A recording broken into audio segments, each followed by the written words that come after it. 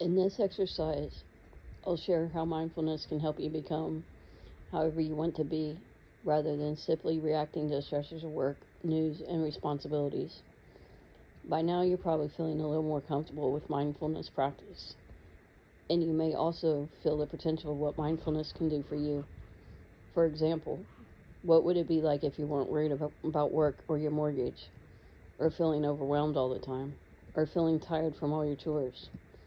What if, instead of feeling overwhelmed, bored, or stressed, you were simply able to step back and say, oh, okay, that's overwhelm, or oh, okay, that's worry, okay, that's just stress, I got this,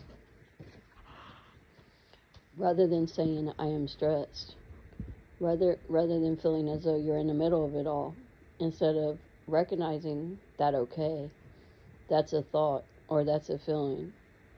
For some of you, that may sound weird, or crazy, or woo-woo, and some of you may think, yeah, but you don't know my crazy situation. And you're right, I don't.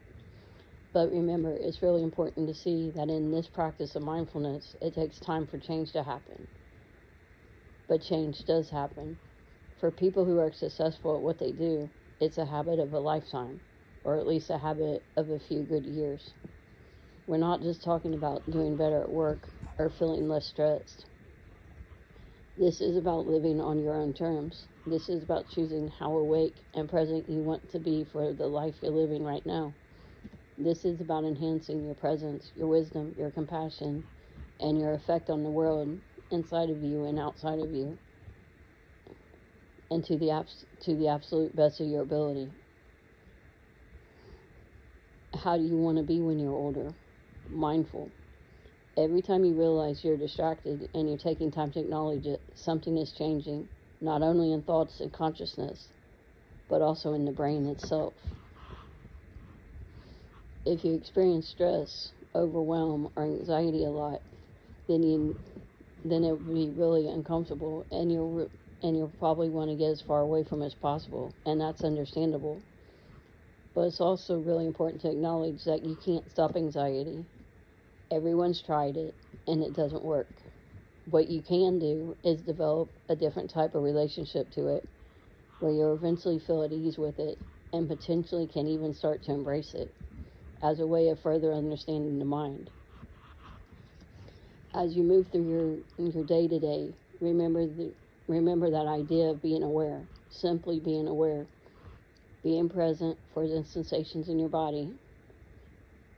Whenever you remember to do this, it's quite an amazing thing, because all of a sudden you're actually present again. It's as though you cut the negative feedback loop. You step out of the loop of thinking, which fuels the emotions of stress and overwhelm, and instead you're actually present with your body and what you're doing. On one hand, it's a very ordinary feeling, and yet on the other hand, it's an extraordinary feeling, because we experience it so rarely. Just remembering to be present, simply being aware.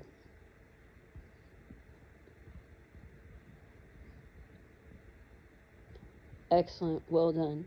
So to recap, if you experience stress, overwhelm, or anxiety a lot, then it will be really uncomfortable, and you will probably want to get as far away from it as possible, and that's understandable. But it's also really important to acknowledge that you can't stop anxiety. Everyone's tried it, and it doesn't work. What you can do is develop a different type of relationship to it, where you eventually feel at ease with it, and potentially can even start to embrace it as a way of further understanding the mind. As you move through your day to day, remember that idea of being aware, simply being aware, being present for the sensations in your body. I hope that some of this has been beneficial for you. Thank you for your mindfulness.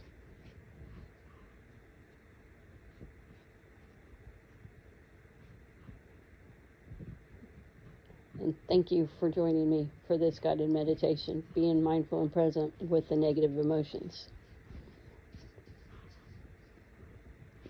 If you like this meditation, please like and subscribe to my channel. Namaste.